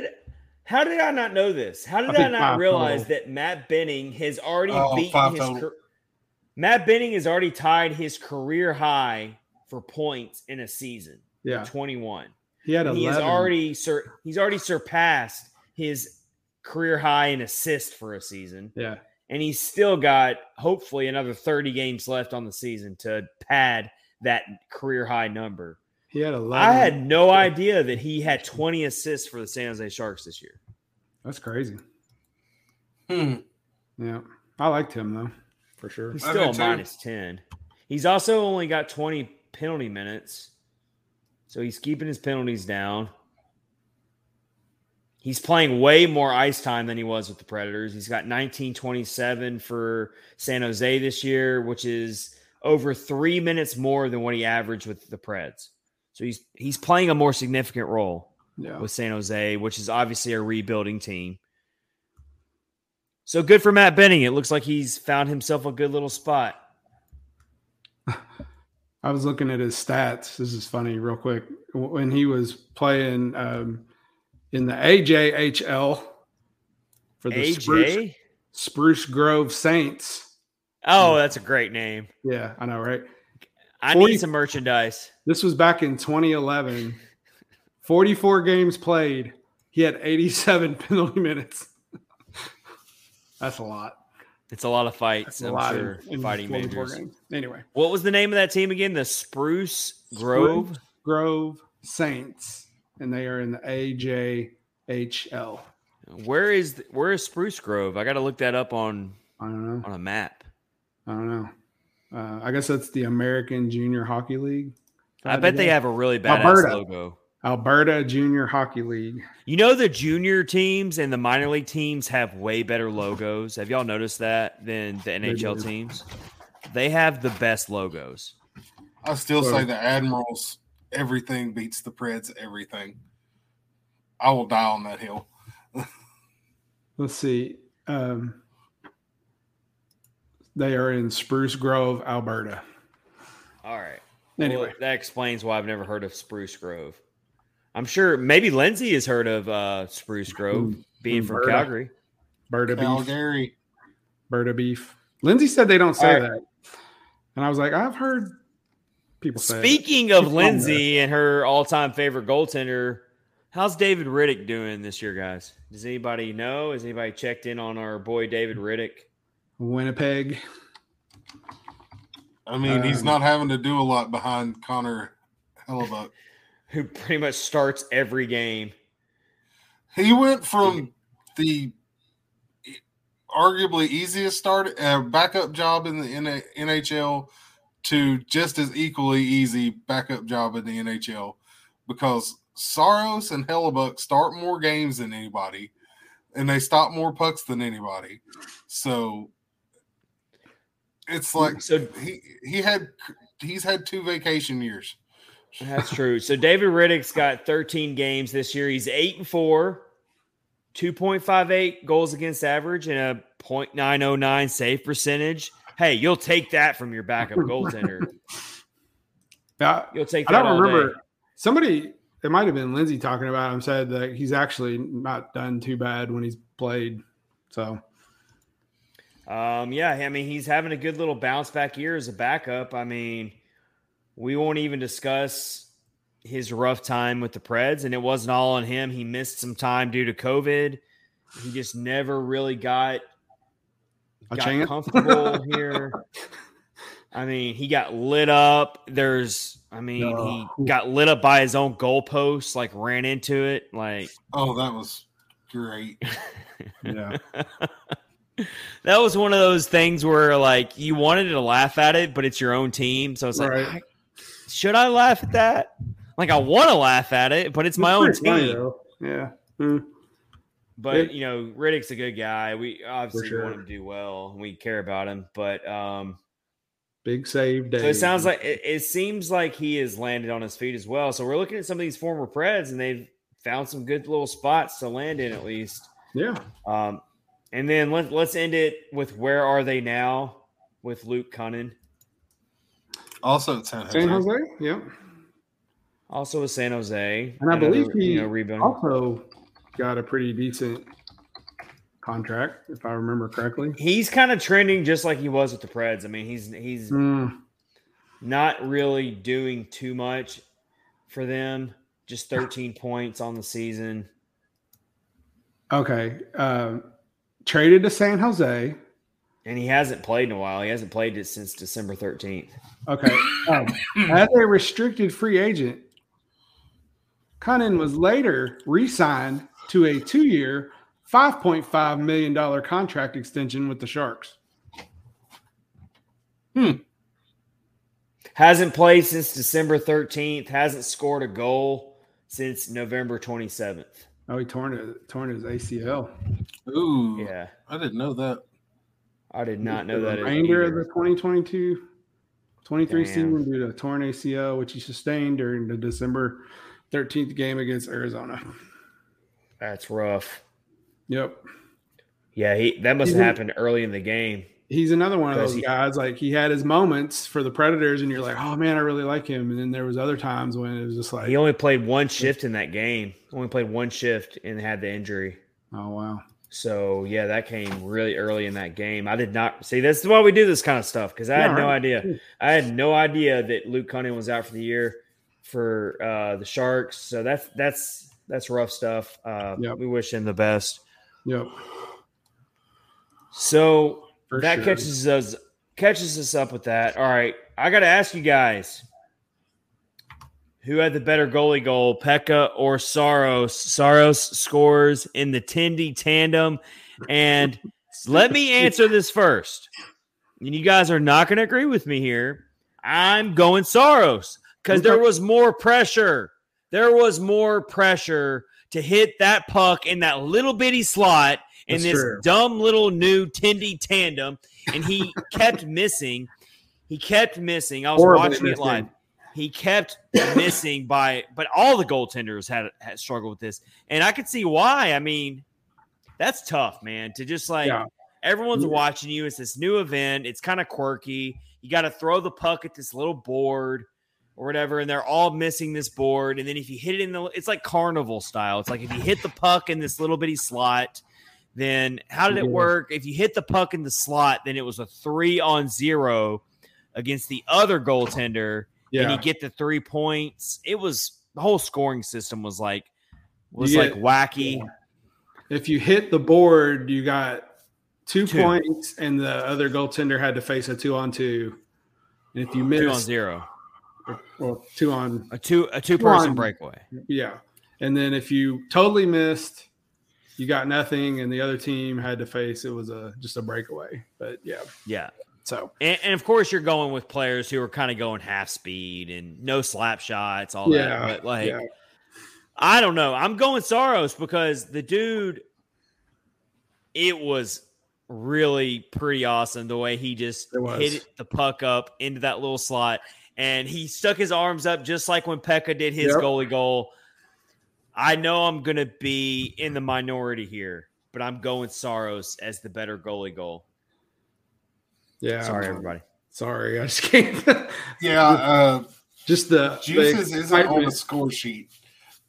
Yeah. Yeah, but Pekka's wasn't like a game-changing goal. No. No goalie goals are, though. It's not, but I know, but But Rene's name is with 12 other players in the NHL in the history of the NHL who scored a goalie goal. Saros had a smaller target to shoot at. He did have a smaller target for sure. That little box. I'm going off of difficulty. Here. Yeah, you're right. That's my reasoning. You're the French judge. Yeah. Yeah, exactly. The good thing about I knew I was going to be in the minority there. When Pekka scored his, though, like his had a lot of loft. and it went like half the distance of the rink before it landed and then went in. So I don't know. And it was against the Chicago Blackhawks, which made it even better. At Chicago, so if that would have came against the Columbus Blue Jackets, it wouldn't have meant nearly as much. But it came against the Blackhawks. It just gave you bonus points for it. I get it. 13 people in the history, as long as they've been playing stick blade rubber biscuit, have done that. Let's do our quick hitters real quick. Speaking of that, All-Star Weekend takeaways, guys. Did you guys watch the skills competition? I watched every bit of the All-Star Weekend, all of it. I watched it. I liked it. So how did you liked it? What were some of the skills challenges that you actually enjoyed that you thought were good? So even though it was confusing, the goaltender thing was pretty cool. Just because Saros was in it, so that helped. The thing where they had the dunk tank, where they had to hit the surfboards, that was pretty cool. Sidney Crosby got dunked, so that was good. I thought it was cool that Chuck Brothers competed or whatever. Yeah, that was good. The David Pasternak's skit thing he did for the breakaway was funny. So dumb. Because he did. It was funny, but it was so dumb though. It was dumb, but it was because when people think breakaway challenge, they want to see breakaways. They don't want to see David Pastrnak run down and putt a puck into the net and run around riding. You know, like I know it was the Happy Gilmore skit or whatever, and it was funny. It was, but it was. I don't know. The breakaway challenge was. I did not enjoy that at all. The worst one was Mitch Marner's because it was like Miami Vice themed, and it was just ridiculous. Yeah, it was so dumb. Not great, but yeah, it was dumb. My favorite challenge was for me was actually the Chipotle pitch and puck. Oh yeah. I mean, that was pretty creative, guys. You're talking about like guys using hockey pucks to play golf. Yeah. And it was a par 4 hole. And I'm sure there's plenty of people out there who love their golf. And I was into it. I was like, it's kind of fun. Oh, I thought it was cool too. Yeah, I liked it. I got to give All-Star Weekend a lot of credit for doing the suspense factor where they didn't tell you the winner like right away. Like say, you're going to have to stick around to find out who won. Like, so, you know, like that kind of kept me intrigued. Yeah. Or whatever. When they did Fastest Skater, they did all of them. And then they took the 2 winners and they did it later. So that was kind of cool. How about Leon Draisaitl completely choking on the accuracy shooting? Oh, yeah. Yeah, it was not pretty. Wow. At all. It was not pretty. I think he got 38 seconds or something. Like he couldn't even hit the target. Like he kept missing. He looked visibly frustrated too. Yeah. It looked to the point where we know Leon Draisaitl is a dude that plays with a crazy intensity. He looked legitimately pissed off that he performed so badly in that. Well, Connor McDavid, he went 8 for 8. He didn't miss, but then I think he did it in 9 seconds or something like that. Something crazy. He did. I can't remember what he did the first time, but the second time he did 12.9. But then Brock Nelson did 12.2, and he hit 4 in a row. So yeah, I like that one too. It's pretty cool, but I enjoyed it. People get on Twitter and they complain about it, and I'm like, "Why? Then don't watch it." I mean, nobody's making you watch it, and nobody cares about your opinion. When you put it on Twitter going, this is so stupid. Why are they? Then if you don't like it. What did you think about PK's? What did you guys think about PK Subban and his hosting duties? Fit for that role. If there's anybody ever who's fit to be a media personality, it's PK Subban. I mean, I didn't even watch it, and I could have told you that. PK is the man when it comes to. He was funny. He was funny. He knows how to he knows how to bring the crowd in. I think my favorite moment with PK Subban in the whole night was when he was throwing around nicknames for Connor McDavid and Nathan McKinnon. Yeah, and he came up with McJesus. He threw around McGee's. You know, Connor McDavid has like no personality. He has like the personality of a brick wall. None of them do, really. But he actually got Connor McDavid to crack a few smiles or whatever. Mm-hmm. And he went with did he go with McJesus? He did. Yeah, I can't remember the other ones. So Nathan McKinnon went with Little Mac, I think. Yeah. Yeah, which was a little strange. You brought up the point about those guys having personality. No personality. None of them do. Like, they interviewed Jason Robertson, and they're like, what do you think? He's like, I'll guarantee a goal. But he didn't say, he wasn't excited. Mitch Marner. Not Mitch Marner. The Big Rig. Oh, Pat Maroon. Oh my gosh. He was so cringe as a host. Kyle, did you see Pat Maroon? He was doing color commentary. Oh my God. He never needs to do color commentary ever again. The dude was so bad. He's like, he would go, yeah, he was skating fast. Like, just what you would expect. Yeah, it was exactly what you'd expect. If you're going to have a former player, do color commentary for something like the All-Star game, one, it either needs to be PK or Paul Bissonnette. Yeah. Yeah. It's just because they're funny. They basically gave him the role of like the sideline commentator. Mm-hmm. And so they would turn to him throughout the these All-Star games or whatever, and they were like, oh, what are you thinking about the play of the game? And yeah, he would just kind of jump in and be like, oh yeah, they're skating really fast. Yeah. And he goes, this is a lot of fun, guys. Yeah, man. Yeah. Like, I'm having a lot of fun here. Like, this is man, they're skating fast, they're shooting the puck hard. Man, this is a lot of fun, guys. Back to you. He said, there's no way they'd ever have me in the fastest skater competition. Ha ha ha ha. I was like, oh my gosh. Like, what is wrong with you? It was almost too perfect for how the NHL markets their sport. Yeah. Just they interviewed a couple of the players, and like Nate McKinnon was like talking to a piece of celery or something. Like he was just sitting there and like didn't say anything. And then they were interviewing Matthew Tkachuk during the game, and he wasn't even paying attention. He's like, oh, I'm sorry, I'm distracted, and like blew him off. And I was like, yeah, it is what it is. Hockey players are different breeds. They are for sure. Yeah. I enjoyed it though. I like it. I thought it was great. Saros looked good. Hey, so I know it's an all-star game, but I thought he looked really well. He made a lot of really good saves. If anything, Saros definitely in that first game against the Pacific Division, Saros looked like he was treating it like a real game. Yeah. Like he wanted to cover the puck. And, in the all-star games, the goalies don't normally ice the pucks. They just push it out and keep the play going. But he wanted to ice the puck so bad every time, and he looked into it. Like Saros looked like he actually cared about the game. He did. So I appreciated that, because that's what we know Juice to be, is just a competitor. Yep. I enjoy it. All right, let's close it out real quick, guys. Episode 171 of Catfish and Ice. It's been a really long episode. We're at 2 hours now. Let's get to one final question. Did you guys see the very controversial hit of Jeff Carter on Cale Makar? It was nasty, but it was also, I think it was very incidental. Rich, what's your thoughts on the hit? Do you think it was nasty? Do you think it deserves a suspension? Do you think it was incidental? Hockey's a rough sport.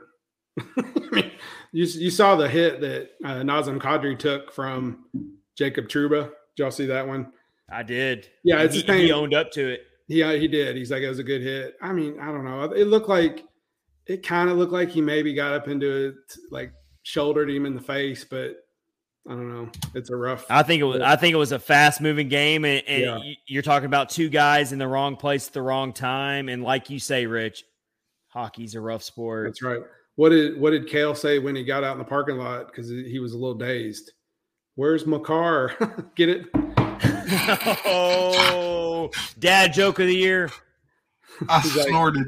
Like, I'm a little dazed and confused. Where's Makar? Where Makar? I think Cale's going to win the Norris and the Oscar because he acted that one up pretty good. Yeah, he took his inner NBA player on that one. There you go. Yeah. He took a page or two from LeBron James. Oh. Mm-hmm. Yeah. It looked worse than it probably really was, I guess. So I think if it's not on a player like Cal McCarr, no one's talking about it as much. Nope.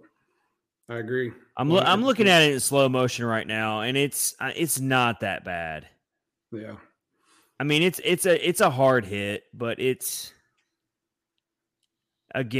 just wrong place, wrong time, if anything. But you see these moments. I will say, looking at it right now, the puck was not really in the immediate area. So maybe there was a little bit of gamesmanship there by Jeff Carter, and maybe he was looking to send a message. But I've seen way, way dirtier hits than that in the NHL. Absolutely. So I'm not – but they're talking about it because it's Cal McCarr. So, you know. All right. It's been a really, really fun episode, jam-packed episode. We stayed up late with you, episode 171. Let's get one more comment in before we sign off. It's our good buddy Johnny. Redemption. Here, better late than never. We love you, Johnny. Johnny, we were talking about some of the best and worst moves by David Poyle. I bet he's got a laundry list. He's going to go listen later, and he will let us know what we missed because that dude's an encyclopedia. He is a Nashville Predators walking, living, breathing encyclopedia. Absolutely. Encyclopedia Predanica. Predanica. I see what you mean. And you need to go follow his YouTube channel.